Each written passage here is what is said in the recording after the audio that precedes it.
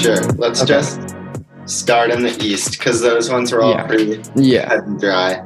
The Bucks took down the Magic in 5, and it pretty much went the way everybody was expecting. The Magic got super hot in Game 1 and were able to shoot their way to a victory.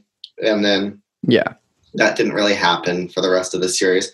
I don't think Giannis played more than 30 minutes in any one of the games, and so the Bucks sort of just coasted their way to a victory without really putting forth much effort. If there was like any takeaways from the Magic, it was that I thought Markelle Fultz looked pretty good and had a good series like as a distributor. So that's good for your young guy to get some playoff experience and look pretty good. But the Bucks were in complete control the entire time. Moving down to the 4-5 matchup between the Heat and the Pacers, which was obviously a sweep and the end of Nate McMillan's tenure as Indiana's head coach. They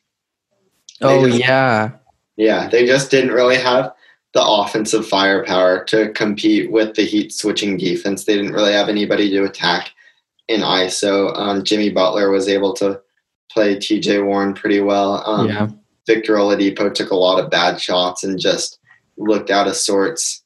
Malcolm Brogdon, I thought, had a pretty good series, but he's like the third option on the Pacers offense, which was kind of weird. That is odd. Oladipo took a ton of shots away from him, I thought. And then on the other end, I think the biggest takeaway is all of the Heat's young guys looked playoff ready. Like Duncan Robinson had a big series. He definitely is going to stress out any defense he faces. Tyler Hero probably not only had a good series, but probably played the best stretch of basketball to date this season. He hit quite a few big shots, especially in the closeout. In the last 2 games, he put down a lot of shots that kind of put the games out of reach in each matchup for the Heat. And so those 2 guys looked good. Goran Dragic really impressed me. He doesn't look like a 30-year-old out there at all. He still has a lot left to give on offense. And so the Heat are playing their best basketball of the season. Moving down to Brett Brown's last few games as the coach of the 76ers. His team got swept by the red-hot Boston Celtics. What? Very disappointing. Yeah, and it is. You got to cut him a little bit of slack without Ben Simmons, but it was just pretty bad. Joel Embiid, we kind of knew he was going to have a good series because going against like Daniel Tice and Enes Kanter, the Celtics don't quite have the defense at the 5 position to stop Embiid. And Embiid definitely had 4 very big games this series. But I think this sort of just proves what a disadvantage you're at if your best player is a center. Because you can't really if your best player is a center, you can't really guarantee that he can get a good shot on a given possession, you know? Bro. If your best player is like Damian Lillard or Stephen Curry, you kind of like control your own destiny because the ball is in the hands of your best player and he's trying to get his shot off. But if your best player is Joel Embiid and you need him to shoot, like your destiny is kind of in the hands of like Shake Milton or Josh Richardson. And I thought the 76ers downfall was obviously the lack of shot making, which kind of allows the Celtics defense, which is probably one of the best help defense teams in the league, to sort of collapse on Joel Embiid, but also the lack of good playmakers and lack of guys who could throw an entry pass and kind of set the table for Joel Embiid. So even though Joel put up good numbers, the 76ers just pretty much had nothing on offense. And on the other end, Jason Tatum played amazing. Kemba Walker. Always. Kemba was, you're a big Jason Tatum guy, and he was awesome. The 76ers really didn't have an answer for Kemba Walker. They just kind of kept putting Joel Embiid in a drop coverage for the entire series, and Kemba burned him from mid-range and from beyond the arc. How do you watch all these games? Well, I don't watch all of them live. Yeah. Sometimes I just go back and watch replays. But you watch the replay of the whole thing? Yeah, unless it's like unless it's garbage time. I don't really watch garbage time. Yeah, for Which sure. brings us to the next series of Nets Raptors, which I admittedly did not watch hardly the series at all. This is the one series that I just kind of completely put on the back burner. It wasn't competitive, right? Not at all. The only game that was like semi-close was game 2, and even then I think the Raptors won by more than 10. Yeah, I don't really even have anything to say. It was just complete domination by Toronto. Kyle Lowry sprained his ankle in game 4, and he looked a little out of sorts against Boston in game 1, but I don't think it's anything to be too concerned about. yeah. Oh, yeah, because they already played game 1, huh? Yeah, and Boston rolled them. But yeah, dude, the Boston's legit. Yeah, and we can talk more I think about that they could come out of the East, dude. Yeah, it's starting to look like that's a possibility. We can talk about that one more later, but like, okay. How come they were such a, like, I feel like no one really talked about them. No, because they were like the 3 seed going in, and everybody was sort of like ready to hand the Eastern Conference to Milwaukee, but then Boston is coming on strong. Boston's really good. Coming out of the East. I actually picked Toronto coming out of the East. No, yeah. Isn't looking so good now that Boston was red hot today. But yeah, we should talk about that series in a few minutes. Yeah. And then so we've got Milwaukee in the Heat, and then obviously, and then Boston versus freaking Toronto, which the Celtics are so freaking good. Like I literally love all the players on their team. Yeah, all 5 of them. They're really starting to heat up. No, yeah. So are you going to talk about the West a little bit? I mean, the West, dude, speaking of freaking not having, like, you don't really want your best player to be your center, but like Joel Embiid or whatever. Right. Nurk was making me so mad with some of his careless shots that he was putting up, like in transition. Like when he would just flick floaters up, it's like, what are we doing? Yeah. It's like, that's just like a wasted possession, you know? Yeah, it was sort of, you could definitely tell the Blazers were a bit out of juice after they having to play their asses off for 9 games in a row just to get into the playoffs. But yeah, Nurk was very magnified by the fact that like Zach Collins was hurt. Dude, it literally, the 5 guys that start the game are basically going to play the entire game. Yeah. Like, that's exhausting. Yeah. And then James suffered 2 injuries, like within the same series. He dislocated his finger and sprained his knee. Yeah. So, I know. Blazers kind of caught the Lakers on a terrible shooting night and were able to win a close one in game 1. And then the rest of the games were not very competitive. The Lakers kind of rolled. LeBron. Some of the games should have been actually closer. More blowouts than they actually were portrayed. Like that, what was it, game 2 or 3 that they missed like a bunch of free throws that would have made the game look a ton worse than it actually was. And it already looked bad. Yeah, I think we ended up losing that one by probably between 10 and 15. And they missed a ton of free throws, which they're not a great free throw shooting team. So you can. But like Anthony Davis had like a really off night. Yeah, Anthony Davis was. Because isn't he like over? He's like mid 80%. Yeah, Yeah. But yeah, the Lakers really good, definitely beatable though. Oh yeah, I would say they're beatable.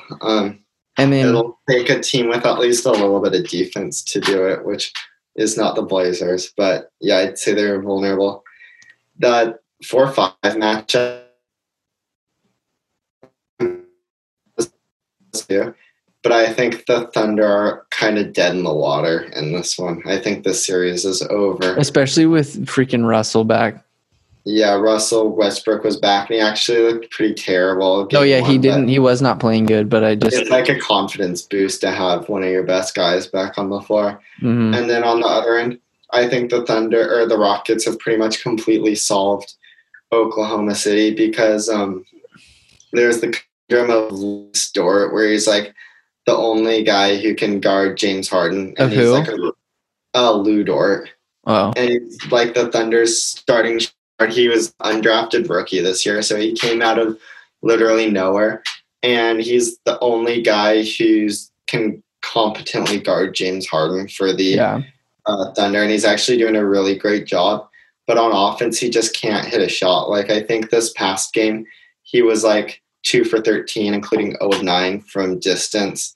And most of his threes weren't even very close. And so he's just too big of an offensive liability to have on the court because the Rockets can basically just help off of Lou Dort and the Thunder, which pretty much makes life hell for OKC.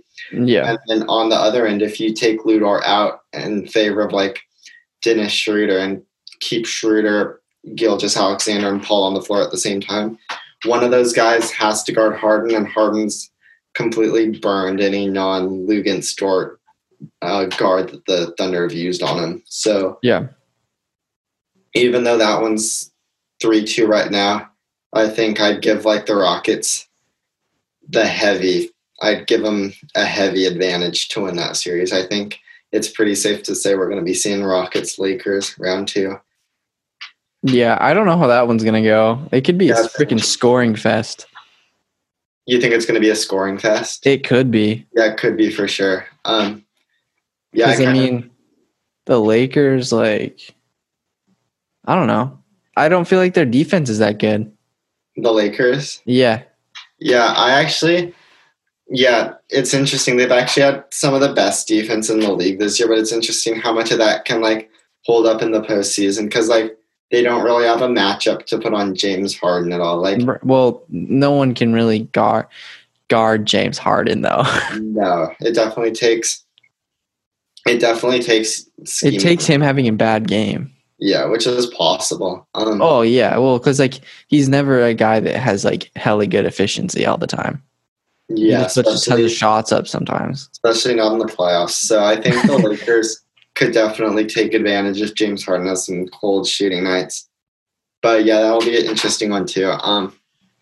And then the 3-6 one, which we just saw tonight with Denver forcing a game 7. That's been obviously a fun one with like 2 rising stars, Jamal and Donovan, just kind of going head to head. Dude, yeah, Jamal Murray's a stud. Yeah. You're not too sold on both. No, I like him. Honestly, this isn't a new standard for him. Like, this isn't like the new baseline of how Jamal Murray always going to play. Right. But I also don't think what he did in the regular season was the real Jamal Murray either. Like, he's not going to be that bad. Like, I think Jamal Murray's kind of somewhere in the middle, which is like, he's a very good shooter, but I don't really think Denver's offense is going to be based too much on him, like shooting step backs and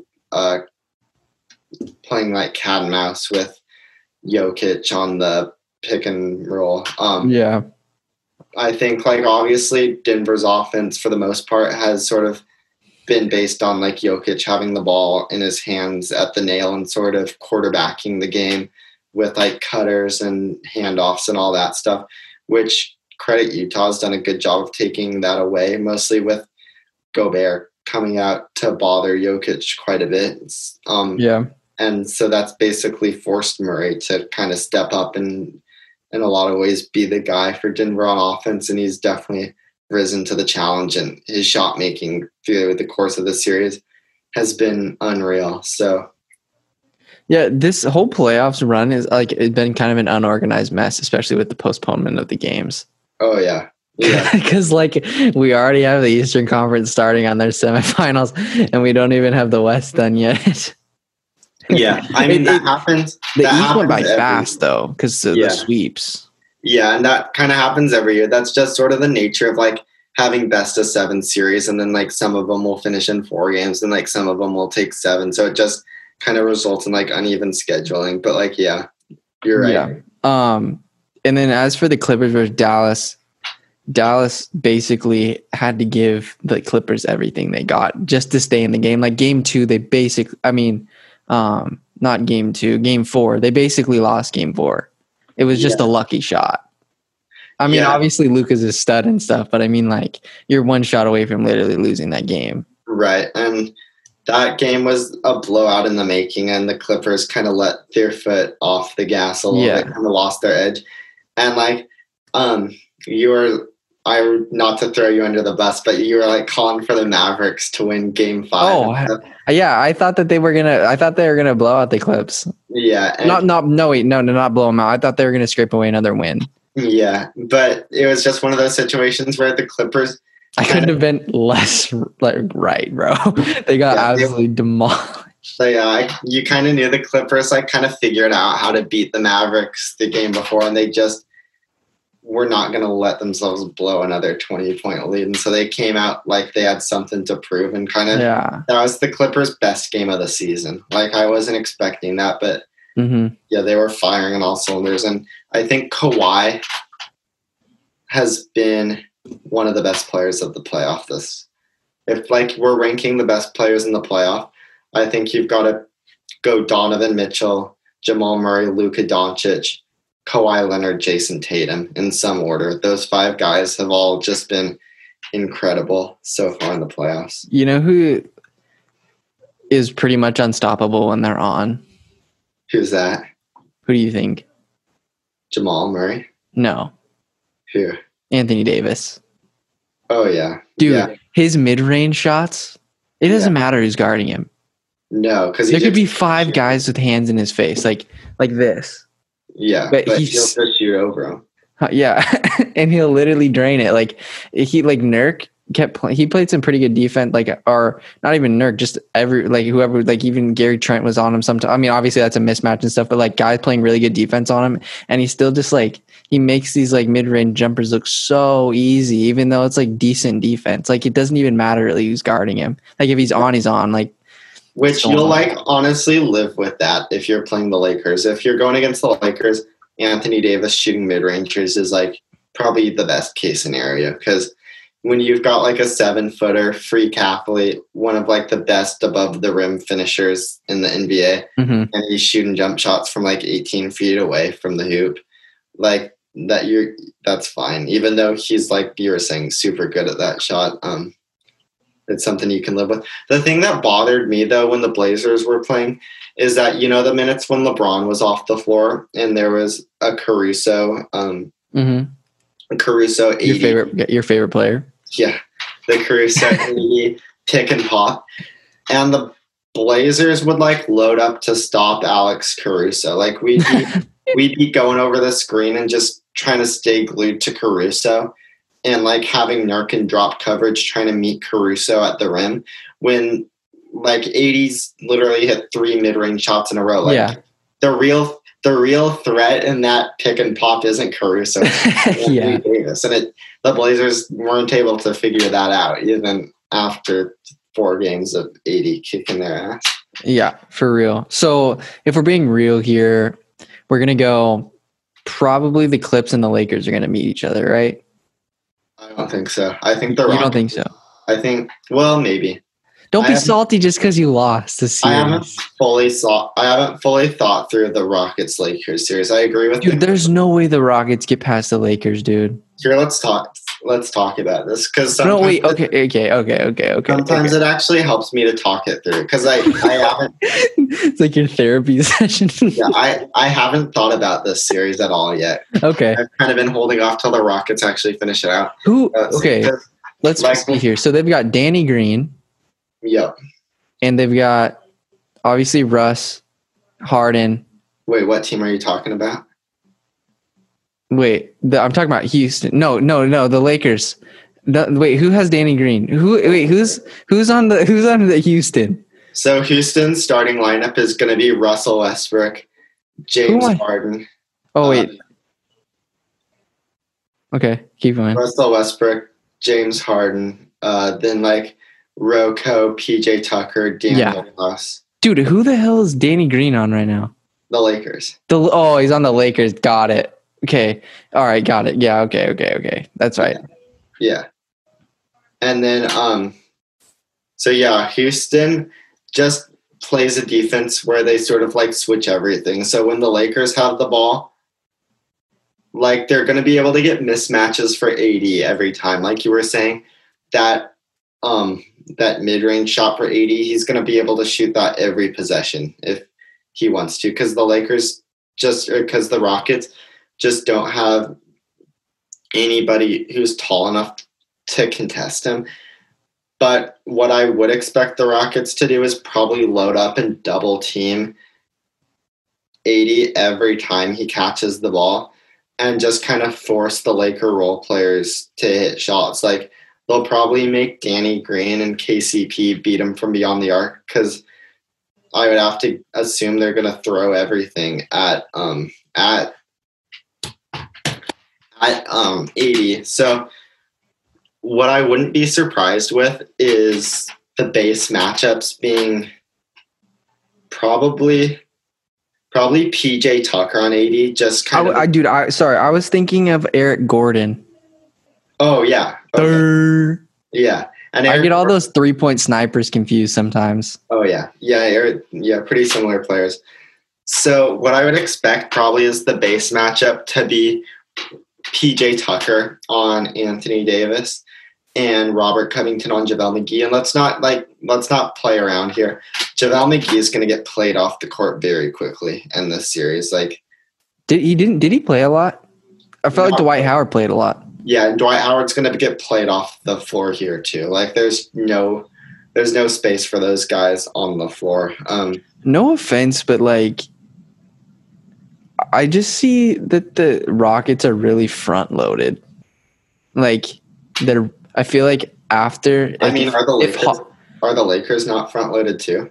Yeah, but they have like scorers though. I mean, like KCP's been playing pretty well, and then like if Kyle Kuzma actually like plays good, he's fine. And then like Dwight Howard is actually kind of solid. Dwight Howard's not going to be able to play in this series. Though. Why? Because he's going to have to guard a 3-point shooter, which he can't do. Let me see here. Okay, I get. Yeah, I just don't think the Rockets are really that good. Like, if the Warriors can beat the Rockets, dude, stop. Yeah, I mean the Warriors could beat this Lakers team too, though. Yeah, I think. Yeah. I actually have some more Warriors thoughts that I've. Hey, wait, no, okay. I was looking at like the mock drafts and stuff, and they have James Wiseman going to the Warriors, and I'm kind of down with it. And they have him projecting. You know what his projection is? What's that? Franchise center. Yeah. So. Okay, dude, he actually. I know that you were saying James Wiseman isn't the answer, but I mean, like, come on, dude. No, I changed my mind. You stop it. You change your mind?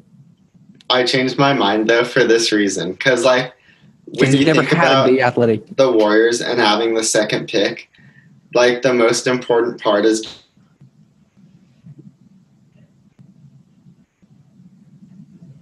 Because. You know what I mean? No, sorry, you cut out for a second. Oh, I did. Oh, sorry. No, you're good. So I was saying, I think the Warriors should actually make the pick. Like a bunch of has been made about trading the pick, and I think if you can get a really, really like not superstar, but like if you can get an all-star level player to put next to Steph and Clay, then I think you do trade the pick. But short of that, I think you keep it. Because of the simple idea of like maintaining flexibility. And obviously maintaining flexibility is something that's like super important for any NBA team. But it's, I would say, especially important for the Warriors just because like we don't know what the Warriors are going to be next year or going forward. Like they could be an NBA title contender and they could be a team that's like just fighting to maybe make the playoffs. Like sure. It's like I know. It's a really fine line. Like literally one injury to the Warriors can devastate their season. Yeah, and it doesn't even have to be an injury. It could be as simple as like Clay not looking good coming back or Draymond. Like if all those guys come back really good, they're a clear-cut championship contender. But if those guys experience a big drop-off, it could look pretty ugly quick. And that's why I think you make the pick is because I think you make the pick at number 2 and select James Wiseman. And that way, like, if you do look good at the trade deadline, you can move James Wiseman. And there are probably more attractive trade offers available at the trade deadline than there are at the draft. So, like, you can always draft James Wiseman and trade him later for another star if you want to. Okay.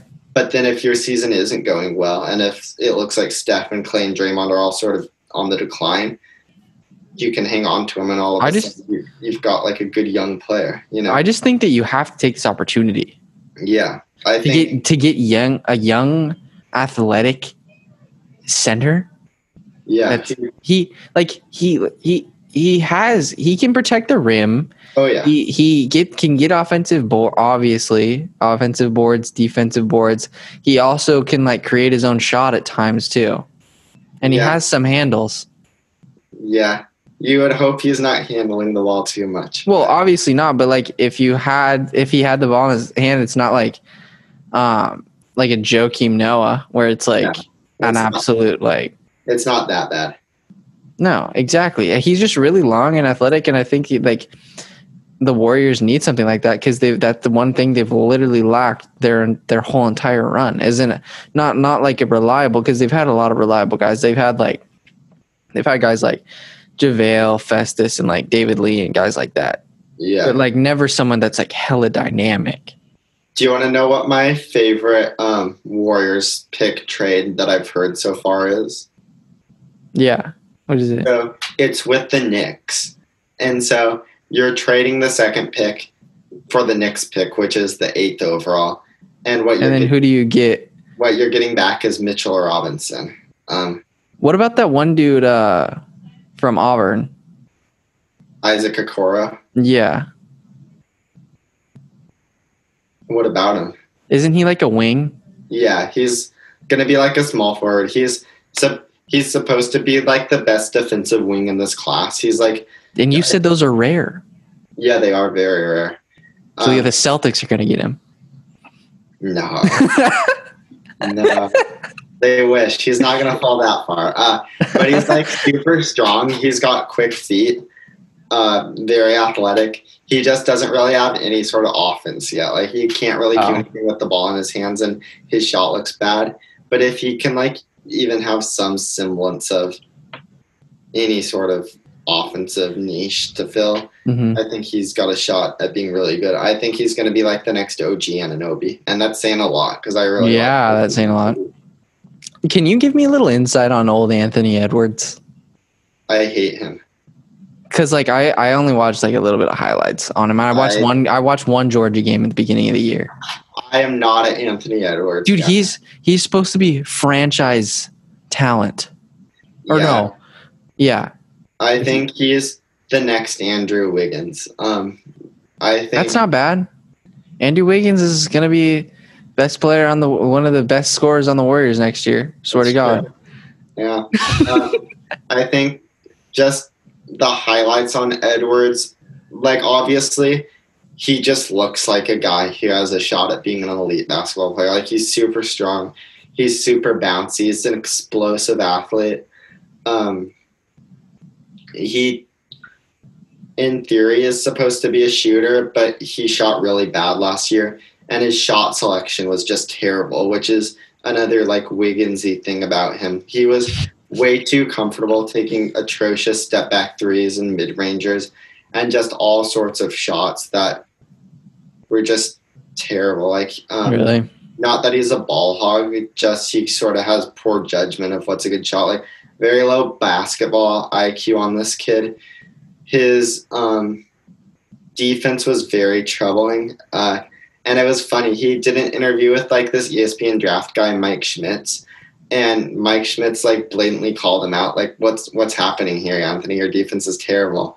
And Anthony Edwards was just like, yeah, that's mostly just due to a lack of effort this year. And so like he doesn't have a very high motor on the defensive end of the floor. His decision-making on offense is atrocious. He said that? Yeah. Oh my God. Like, that's not something you want. No. The physical profile and the athleticism is obviously very appealing, and his ability to get hot and like knock down tough three-pointers off the bounce, that's intriguing as well. But I just think there's so much downside. Like, he's a high risk, high reward. Like, he could be terrible and he could be awesome, but I think it's like a 75% chance of him being terrible and a 25% chance of him being awesome. Like, there's no in between. Yeah. I think Melo could be pretty solid. LaMelo. Yeah. Yeah, I like him a lot. I just think that Compared to if he him. gets in a situation where he isn't gonna, if he just has weapons to pass to, Yeah, where he doesn't have to take on like sort of a scoring first. yeah, Yeah, I agree with that. Yeah, I definitely like LaMelo more than Edwards. That's for sure. for sure. I don't really think LaMelo is going to be amazing either. This draft class, I like it because it has a lot of good role players, like in the mid and late first rounds. But like the star upside just isn't there for this draft. There are no like future superstars. I don't think. Yeah. Whereas I think last James year- Wiseman could be a solid player for the Warriors Mhm. because he'll be surrounded by other really good players. Yeah. If I had to make a comparison for James Wiseman, I think he could be like a more skilled version of Hassan Whiteside, who maybe plays with a little bit higher IQ on defense. Way more skilled. Well, yeah, hopefully. Because he sort of has that, like, he's sort of like tall, athletic, like Hassan is. Kind of got those like broad shoulders, just like a similar player physically. But like you were saying, like, yeah, he can put it on the floor, whereas like Hassan would be hopeless if he tried to attempt some of the Yeah. like face up moves that Wiseman did at Memphis. For sure. And the theory with Wiseman is that he'll even be able to shoot a little bit. And like, No, yeah, that's what I'm saying. yeah. And like, I don't know how much that will come to pass, but if he actually can, that would be huge. Right. It'll be massive We just have like very little information on him though, because he didn't because play he at barely all. played Yeah, he played like 3 games at Memphis. So, but against like less than stellar competition. what I will say though is it's very rare that players who have like the same physical frame as James Wiseman, along with his athleticism, like there are no guys like that who are just bad in the NBA. Like Right. he'll either be okay or really good, but I think like the floor for him is really high. Whereas like the floor for a guy like Anthony Edwards, I would say is extremely low. Yeah, for sure. So as for the NBA playoffs, we're seeing, because we kind of got sidetracked. You never really got into the Lakers Houston. Oh yeah, should we finish that, or did I already spend too much time on it? No, I don't care. But the more I'm actually looking at it, both of them are kind of front loaded. It's Yeah. going to come down to who's the better team when your stars aren't on the floor. Which for Houston, their stars are going to be on the floor the entire time. Right. They can't really afford not to. Yeah, they're not going to rest Harden, Westbrook hardly at all. They're probably going to each play like 42, 43 a game. So for the Lakers, like I said, Houston's going to load up and try to stop AD. I think they can do a pretty good job at that. I think they can do a really good job at that when you take in. So I'm going to say the baseline matchups are going to be PJ Tucker on AD. You're probably going to see maybe Russell Westbrook, of all people, guarding JaVale McGee. I would say load up Robert Covington on Kentavious Caldwell-Pope. That way Covington can be like in the best position of all of them to sort of help out on AD. And then from there, you put Harden on Danny Green, and I guess you end up with Eric Gordon on LeBron James. So I would say that's going to be that's going to be the base set for the Rockets in this series. And I think that can do a pretty solid job. Obviously, the Rockets are super switch heavy, so and LeBron James is obviously such a high IQ player that he'll use the Rocket switches against them and try to find like the best possible matchups. So that will probably be a pretty interesting dynamic to look out for. But I think the Rockets can do a pretty good job of taking AD out of the game just because they'll play smart. They'll double him all the time. They'll force him to kick it out to the Lakers' more mediocre role players. So it's really going to come down to which team. It's going to come down to which teams scores more. Or no, it's going to come down to which team's mediocre players can hit shots. Like, Yeah. KCP and Danny Green outscore like Daniel House and Eric Gordon and all those guys. Like if Kuzma's on the floor, like you shouldn't even guard him. Really? Like you just double team someone else. Yeah, I mean Kuzma's the one guy who I'm just kidding. kind of worried about heating up. He's He's sort of a good. microwave. He's one of those guys who you're gonna tell within the first minute of him being on the floor whether he's gonna be great that night or terrible because Yeah, he's either got it or he doesn't. I think he's good. I think I don't know. Like Yeah, I like him too. it's just like consistency is key. Yeah, and the thing that's really sold me on him recently is how the effort sort of increased on defense because Yeah, I like him a lot more now than I did before. So then when the Rockets have the ball, there's not a great matchup for James Harden. I think the Lakers honestly best matchup for James Harden is just the fact that they sort of have Anthony Davis who will kind of deter Harden from attacking. I think that whoever's guarding Harden, whether it's Pope or more likely Danny Green, can probably just load up and sell out on trying to stop the three-pointer and just trust Anthony Davis, who will probably be guarding Robert Covington. Or the Rockets play really small, huh? Yeah. Imagine if they had Clint Capella, how much of a difference that would make. Yeah, I think that would work out worse for the Rockets, though. That would be I think the Rockets are going to be very glad they don't have Clint this series.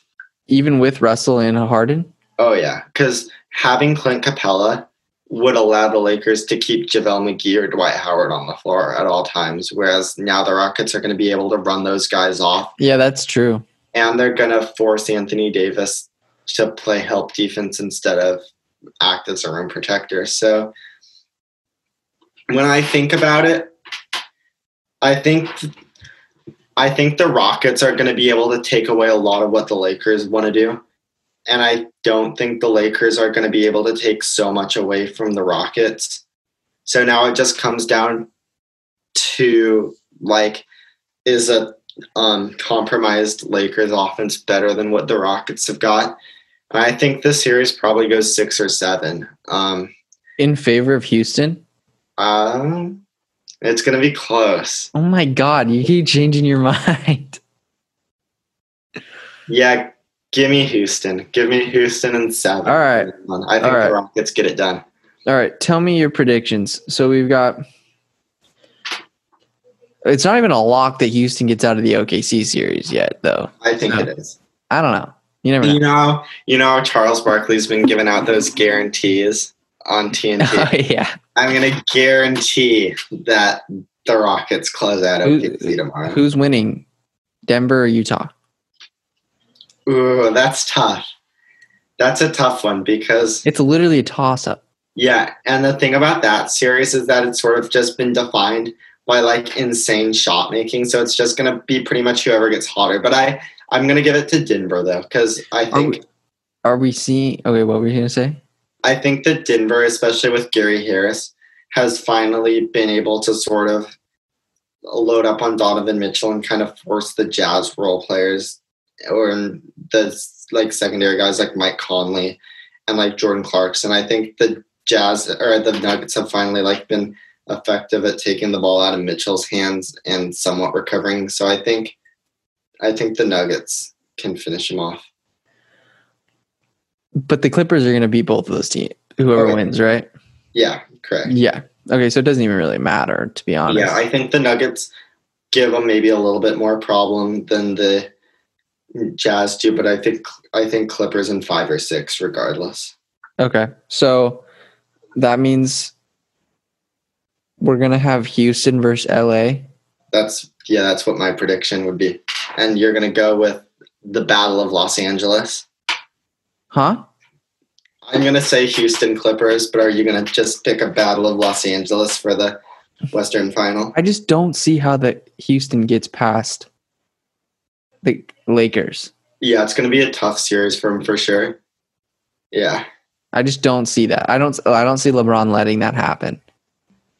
Yeah, fair enough. LeBron has... And if AD keeps dropping 30 plus on like 40 points a game, it's going to be a long series.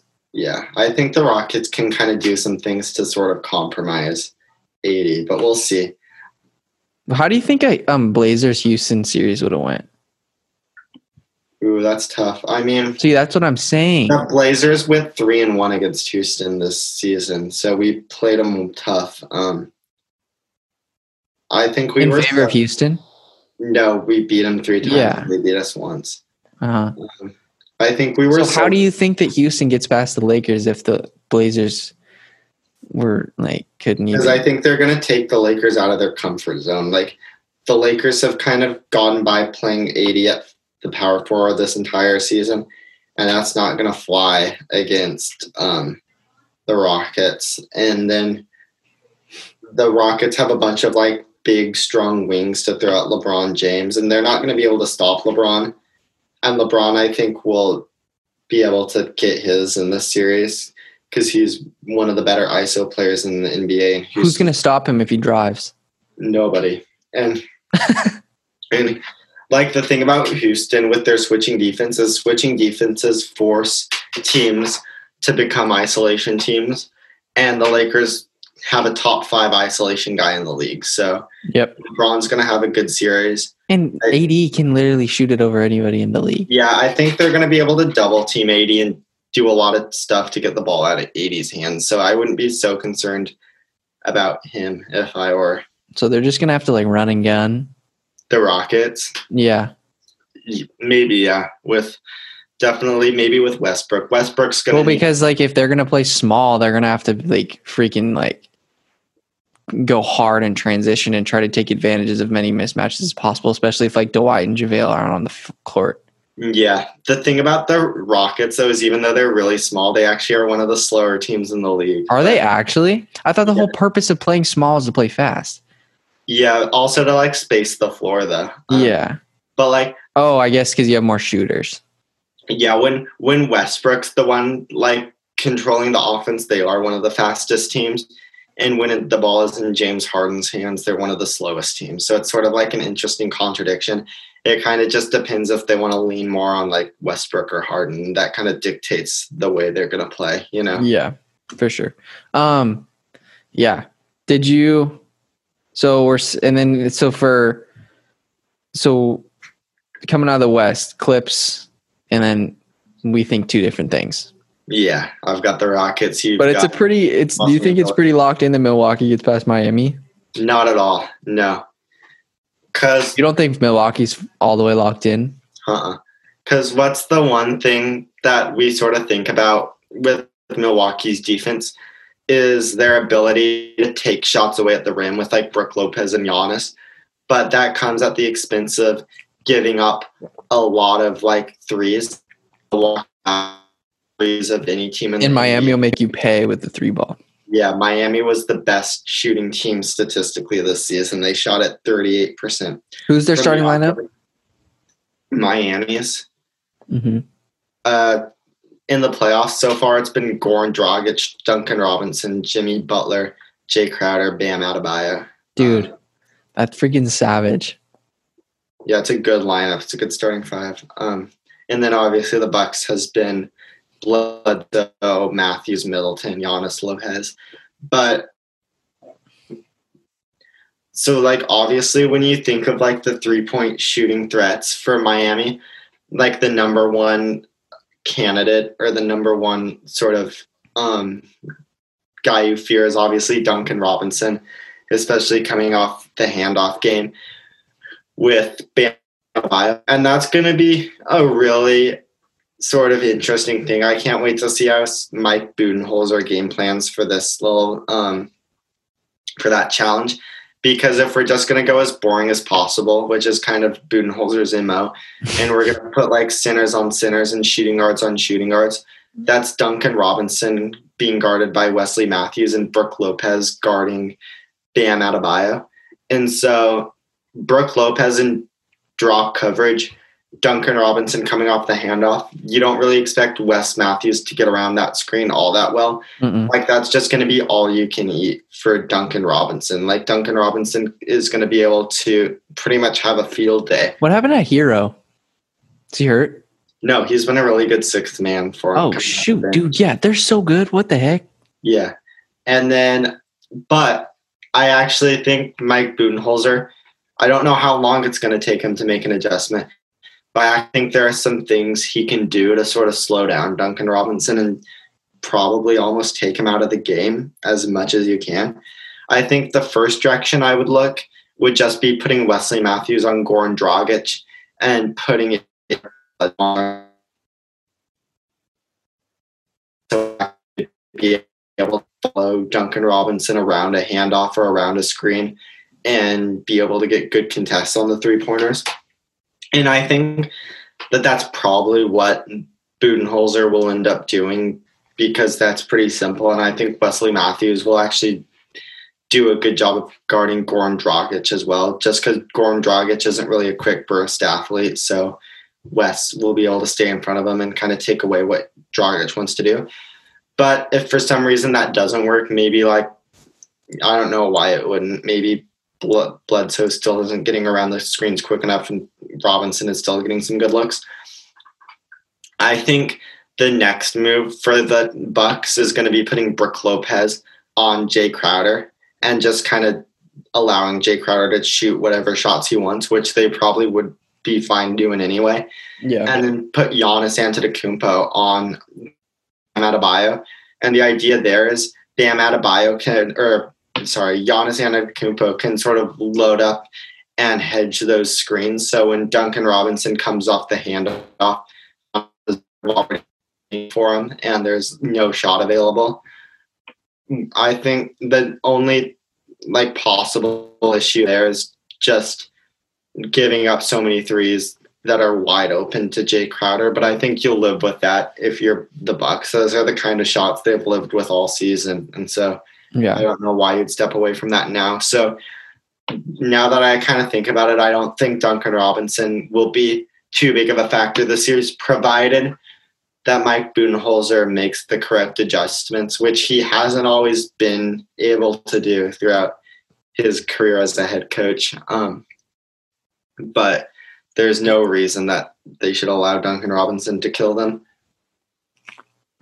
The Heat's next biggest sort of offensive option this season has obviously been Jimmy Butler. And I actually think Jimmy Butler on offense is going to be a complete non-factor this series.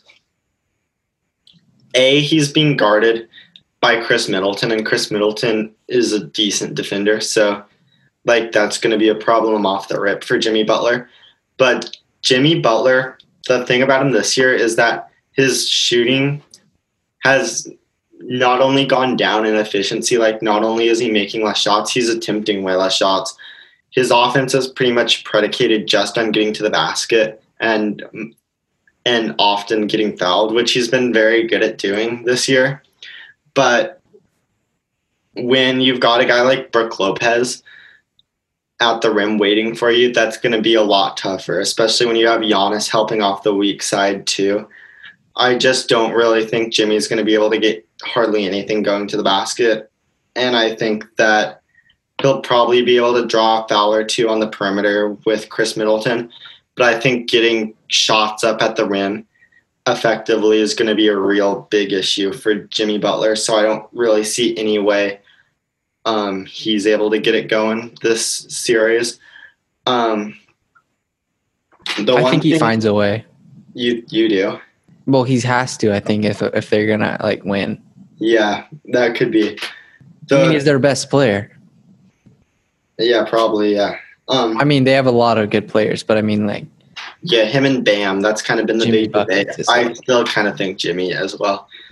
We're thinking it's a toss-up. It just really depends on how Milwaukee plays Miami and what they're willing to allow to give Miami. Yeah, and then the one sort of wild card I think Miami has is Kelly Olynyk coming off. Oh, yeah. As a stretch big, and he's just been shooting the lights out lately. He's been playing very well. I think he could cause Milwaukee a ton of problems by sort of just taking either Giannis or Brook Lopez sort of out of the defensive machine and sort of just limiting their ability to protect the paint. So I think, that's obviously going to be big, just having Kelly Olynyk and maybe even Myers Leonard as big guys who can space the floor and kind of compromise Milwaukee's paint defense. But I think this I think this series will mostly come down to like what you were saying, like what shots is Milwaukee willing to give up and how well does Miami shoot those shots. Yeah. When Milwaukee has the ball, I think the Heat are as well set up to stop Giannis as any team in the NBA. Yeah. Not only because they have Bam Adebayo, who is probably the perfect defender to throw at Giannis, like quick, big, lots of length, intelligent defender. Uh-huh. But also because Eric Spoelstra is one of the best defensive coaches in the league. So, I just think that this series, like obviously Giannis is one of the best players in the league and will be able to do stuff no matter who he plays against. But I think this is about as tough as it can get for Giannis. So that's like what we saw in the Raptors series last year. When the Raptors were able to make it very difficult for Giannis, other Bucks players are going to have to step up. And last year against the Raptors, nobody stepped up, and the Raptors were able to take him down. So who's it going to be for the Bucks stepping up and creating offense if Giannis doesn't have it this series? Will Eric Bledsoe be able to get something going? Probably. What can Chris Middleton do? Is Dante DiVincenzo able to step up and sort of be a lead ball handler off the bench? What about George Hill? But you think Boston pretty much runs through Toronto? Yeah, it's another interesting one. That's what it looks like. Yeah. You never know. Just going back to the Milwaukee-Miami one for a second, I'm actually going to take the Heat in 5 just because or not in 5 and 7. I don't know why I said 5. That's crazy. But Heat in 7 just because I trust Eric Spoelstra way more than I trust Mike Budenholzer. And when you've got the best shooting team in the NBA going up against a team that loves to allow threes, that's just sort of a very tempting matchup. So yeah, I think the Heat find a way there. I kind of agree with you. I like the Celtics a lot. I picked the Raptors before the playoffs started to beat the Celtics. And now, and like a week ago, I was starting to sort of feel less confident on that pick. And after we saw game 1, I feel even less confident just because I don't know how the Raptors score against the Celtics. Yeah. Like the Raptors had a below average half court offense all season, but they were able to make up for that by being the number 1 transition offense with guys like Kyle Lowry and Fred VanVleet and Pascal Siakam, who love to run the floor and sort of get easy buckets. But the Celtics take that away because the Celtics are the number 1 transition defense in the NBA. And they've obviously got like really fast wings like Jason Tatum and Jaylen Brown and Marcus Smart who can kind of get back and recover. And the Celtics don't allow easy baskets. And so everything that the Raptors get is going to be tough. And then on the other end, like the Raptors are one of obviously the best defenses in the NBA, probably top 3 defenses in the NBA, I would say. And they play smart. They play really hard. They're well coached. Nick Nurse, I think throughout the series is going to be able to come up with like a variety of different schemes and looks to throw the Celtics off. So I think that's the thing that is really working in the Raptors' favor too. I think the Celtics aren't going to by any means have an easy time scoring against Toronto. And then I also think the Raptors are a lot deeper than the Celtics. Like, I think the Celtics, I only trust their starting 5. Like, do you trust any of their guys coming off the bench in this series at all? I don't really know a lot of their bench players. Yeah, I mean, like, Brad Wanamaker, I thought was okay at this first game. And mostly it comes down to, like, who's hitting shots. Like, if Brad Wanamaker is knocking down shots, he's passable. If Semi Ojeleye is knocking down shots, he's passable. But more often than not, those guys aren't shooting the ball very well. But I also don't know how much that sort of, like, comes to pass either if you're Toronto, because I think you got to keep Kyle Lowry and Fred VanVleet on the court almost all times. You got to have at least one of them because those are who you're using to guard Kemba Walker. And then Robert Williams seems like he's good. Yeah, their backup center. Yeah. Yeah, he had a good game today, I thought. Good like athletic defensive player. He's just a little mistake prone, and if there's one thing the Raptors do, it's take advantage of mistakes. But I think you're right. I think both of these defenses are going to be able to kind of really shut down the opposing offenses. So I think it's going to be a bit of a rock fight with just like some low scoring games. But I think that I'll take the Celtics in 7 just because I think they have more difficult shot makers. Like when the game is like slowed down and you've got to kind of force up low efficiency shots. I trust Jason Tatum and Kemba Walker to be able to hit those tough shots more than I trust anybody on the Raptors to be able to hit shots like that. So I think I'm going to go like you with the Celtics. Even though pre-playoffs I would have taken the Raptors in the series, I've changed my mind on that one. For sure. Yeah, it's going to be really interesting. I feel like there's a lot of toss-ups and there's no like exact locks, especially now, considering the fact that some guys might not be 100% locked in considering the craziness. Oh, yeah, exactly. So, I think the one lock probably is going to be the Clippers. Oh, yeah, for sure. The Western Conference Finals. But, yeah. I want to talk about the UFC a little bit. So, like, yesterday there was some pretty good fights. A lot of really good, like kind of prelim fights for the fight night. Tons of submissions, which is awesome to see guys displaying their ground game, which is, like, I feel like, I mean, like, I don't want to say, but I feel like a lot of times that sometimes takes the back burner because guys get worried because, like, ground game and stuff isn't always the most exciting, and especially when you're kind of trying to solidify your name in the UFC or it's like your first fight in the UFC and you're trying to make a name for yourself. Like, people kind of want to stand and bang and kind of like get that knockout of the night. You know what I mean? But there's nothing wrong with showing off your ground skills at all.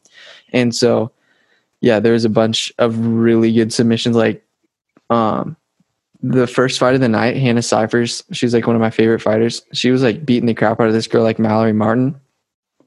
And Mallory like recovered, took Cifers down, and then pretty sure got her in a rear naked choke. Crazy. And then the next fight was like an arm bar. And then the next fight, Sean Brady versus Christian Aguilera, was a guillotine. And then Al Caceres caught his guy in a rear naked choke as well. But yeah, there was like, I don't want to say these fights are like boring or whatever, but like the main fights that I wanted to see, like Robbie Lawler didn't really look ready for his fight against Neil Magny. Neil Magny kind of just drowned him. Like because he's such a long guy, he's like 6'3", has like an 80-inch wings like reach, and he kind of just like did drown him. And then Anthony Smith, kind of feel bad for the guy. He's like one of the top light heavyweights in the world. He fought a really tough guy. Same kind of deal happened. Like, he's losing momentum. Like, he wanted to get back in the heavyweight kind of title picture, but after losing a fight like this, like, it's kind of tough. Like, he had a guy like break into his house. Oh, and like he had to like fight him off and stuff. And he's not really been the same since then. Really? Yeah. It was crazy. It was a crazy story, but yeah, the UFC fight's pretty good. I'm looking forward to. I think we'll talk about it later in the week, closer to the upcoming fights. Like, Dana White's Contender Series is on Tuesday. Gonna probably watch a few of those. Some of those guys are those stories are kind of cool. But for the Saturday's fights, Overeem versus Augustus Sakai, like a little precursor to that. Like, Sakai, he's good, but hasn't faced like the cream of the crop talent wise. And Alistair Overeem is literally one of the best strikers that has ever walked the face of the planet, especially the heavyweight weight class. So I would suck to be like some criminal and break into a guy's house and it turns out the person is a UFC fighter. Yeah, but the guy, Anthony Smith, literally said that like it was the hardest fight he's ever been a part of in his entire life. Really? Yeah, like the guy put up a huge fight. Apparently the kid was like a wrestler, like a pretty good wrestler from like the Midwest and stuff. Dang, why? He shouldn't be robbing houses. He should be trying to get in the UFC. For real, dude. This is a big man too. He's like 6'3", 200 plus pounds.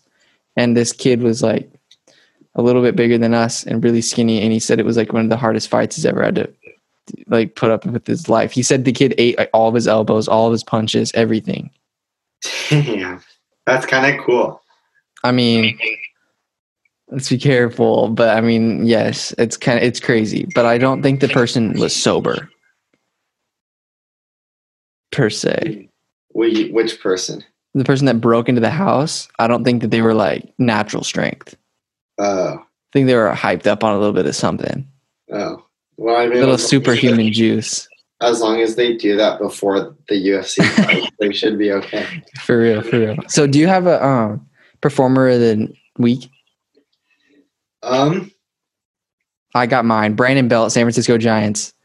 Literal man's, I kind of crap on him a lot because he hasn't been like the hottest hitter, but he's always been a solid guy. He's been with the Giants through the thick and thin.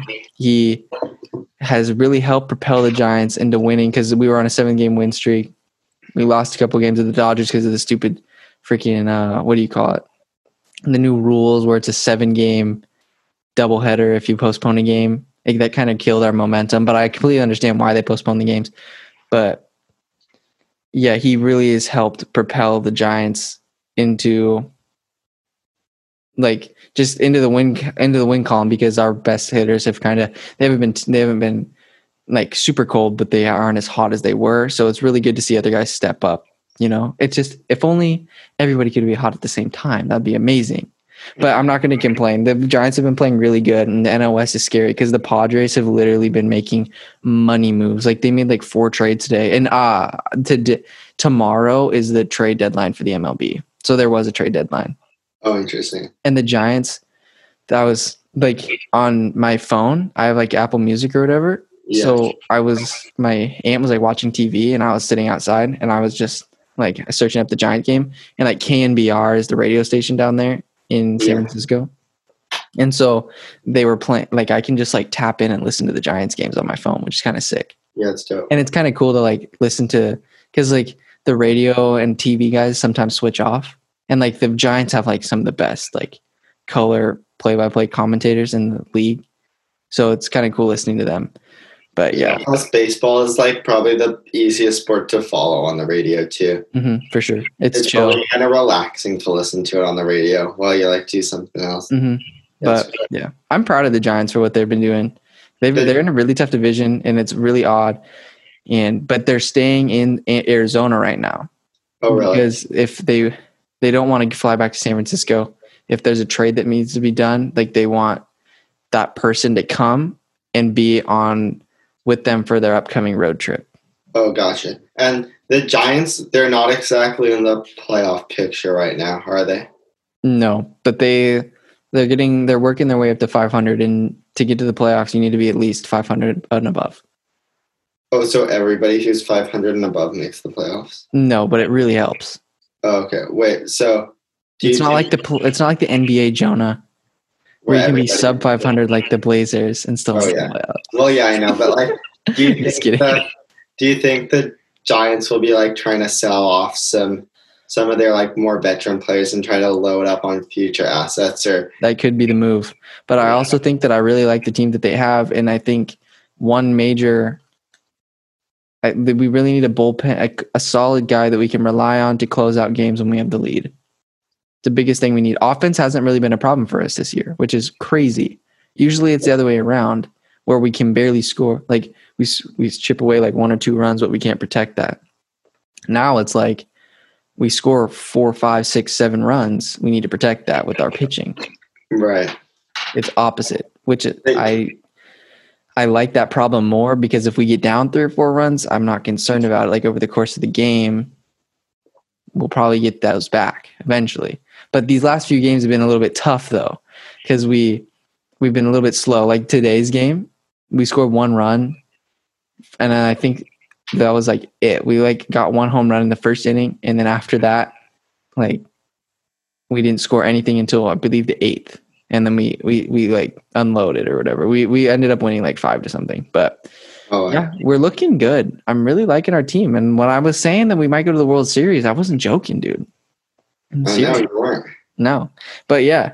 Performer of the week, Brandon Belt. Who is yours?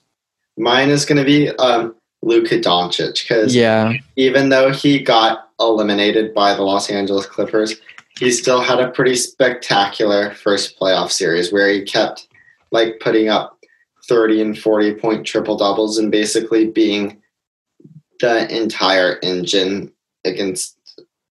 He's basically he's the engine of the Mavericks offense, especially when he's not on the floor, and he hit like the first defining shot of his career, which I thought was like a big milestone for him.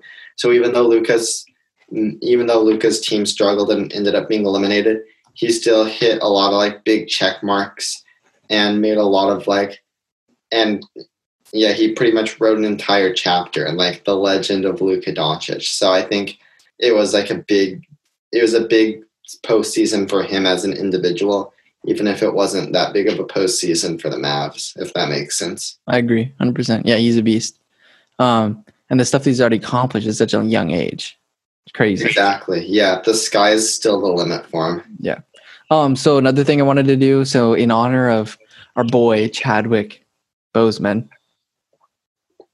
I wanted to do, since like 42 is personally one of my favorite movies of all time, I wanted to do like, do you have a list of any of your favorite sports movies of all time that you like? That are your fave? I hate to put you on the spot here. Yeah, you go first. I don't want to think of mine. I know they're what I like. So 42, one of my favorite movies of all time. Like, so I've literally seen it at least 10 times. And so that was very devastating to me when I heard that he died. It was tragic. Like, he was literally such a good actor, and the stuff that some of the roles that he was going, like the fact that he had cancer and was doing these things is absolutely mind-boggling to me. But yeah, so I got to go 42, and then Nacho Libre. It's not really a sports movie, but he's like a professional wrestler. I kind of count that as a sports movie. Yeah, that's a sport. That's literally like my childhood is that movie right there. Nacho Libre. It's like my favorite movie of all time. Like one of my favorite movies ever. Not as much as 42. 42 is like number one. And then Warrior is a really good one with Tom Hardy. It's like a early MMA movie. Like early. You should watch it. You've never seen it? It's really good. It's about like two brothers. They have completely different backgrounds, and then they end up fighting each other at the end for like they do like a tournament. They just have a really broken like family and like really weird dynamic, and it's just really interesting. And then Moneyball is a good one. Yeah, that's a good one. Brad Pitt and the Oakland A's and that whole deal. That's kind of how I feel like the Giants have been doing their thing like the last few years. That's a good. Except they haven't been winning. They haven't been winning now. And then We Are Marshall. Oh, that's a good pick too. It's a good movie. It's a really good movie. I love We Are Marshall. Anything with Matthew McConaughey in it is an automatic winner. Mm-hmm, for sure. Yeah. And then, dude, that movie's just crazy. Yeah. He's such a good Matthew McConaughey is such a good actor. And then Remember the Titans is absolute classic. I've seen that movie probably 100,000 times. They play it every year in school. Like, if some way or another you just run into that movie. And then Invincible with Mark Wahlberg, where he plays like Vince Papale or whatever. It's like that Disney movie. Have you seen it? No. He's like he goes and tries out for the Eagles and he makes the team. It sounds like a cool premise. I've never seen it though. You've never seen those movies before? No. Dang, but yeah. I have tons like obviously Major League, stuff like that. Those movies are the best. But yeah. Do you have anyone in particular that kind of sticks out to you? Yeah, so I would say honorable mentions go to Caddyshack and and Happy Gilmore. Oh yeah, for sure. Yeah, those are classics. Super funny. Mm-hmm. Oh, Dodgeball. What's that? Oh yeah, Dodgeball. That's good too. And I've got to throw Space Jam in there. Just I've never seen Space Jam. Oh, you haven't? No. You should see it just before like they make the new one. Yeah, I've honestly never seen that. I think I've seen bits and pieces of it, but I've never legitimately watched it. But there's so many good sports movies out there. Have you seen? It's like called The Express. No. crap, I forget exactly who it's about. Like Ernie Davis, I think is his name. He's like one of the first black guys to ever win the Heisman Trophy, and he played for like Syracuse or something. Oh, interesting. Yeah, I've never seen it. There's tons. Oh, and then like I think it's called Race or something with Jesse Owens. Yeah, I've never seen it either. Yeah. And then also like the Bruce Lee movies are freaking fire. Can I say what my number one sports movie of all time though is actually my number one overall favorite movie of all time? What is actually it? No, it's my number two overall favorite movie of all time. But it is Cool Runnings, which is it's a movie about the Jamaican bobsled team. My parents love that movie. That's awesome. It's probably the second best movie that's ever been made. Yeah, it's a classic. I've never seen it, dude. You have to watch it. It's very funny, very inspirational. It's even a tearjerker. Like, I don't usually cry at movies, but just all the challenges they had to overcome to compete in the Winter Olympics was just very moving. You're gonna tear up? Yeah, probably. Yeah, but dude, yeah, there's the scenes in 42 where I forget the Indians manager just goes off on Jackie Robinson and Jackie just wants to kill him. Like the things that people say to other people is like absolutely mind-boggling to me. And to think that it was okay to say those things is crazy. Yeah, it's wild. But yeah, and then also I want to talk a little bit about like I think it's pretty cool that sports organizations are going to start opening up, trying to make their stadiums like polling areas, and also like how I think it's pretty sick how sports organizations are actually starting to, I don't know why this hasn't happened sooner, but they're starting to kind of use their power to their favor and to make change in a way. Like I think that's really cool, and I think it's really important that they're pushing people to vote and stuff. Yeah, you know what I mean. I just like I don't understand why this hasn't happened sooner. Are you registered to vote this year, Colin? Oh yeah. I registered probably about 2 months ago. Nice. Like everybody, as soon as they turn 18, like I know, they registered right away.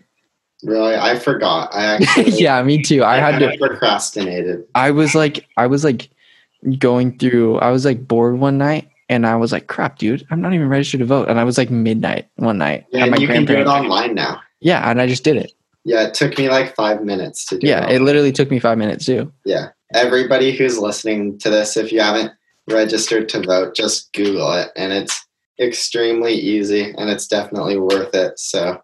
Oh, yeah. 100%, especially now, dude. Yeah, whether you're going to vote for Biden or Trump or whoever else, just be sure you're registered.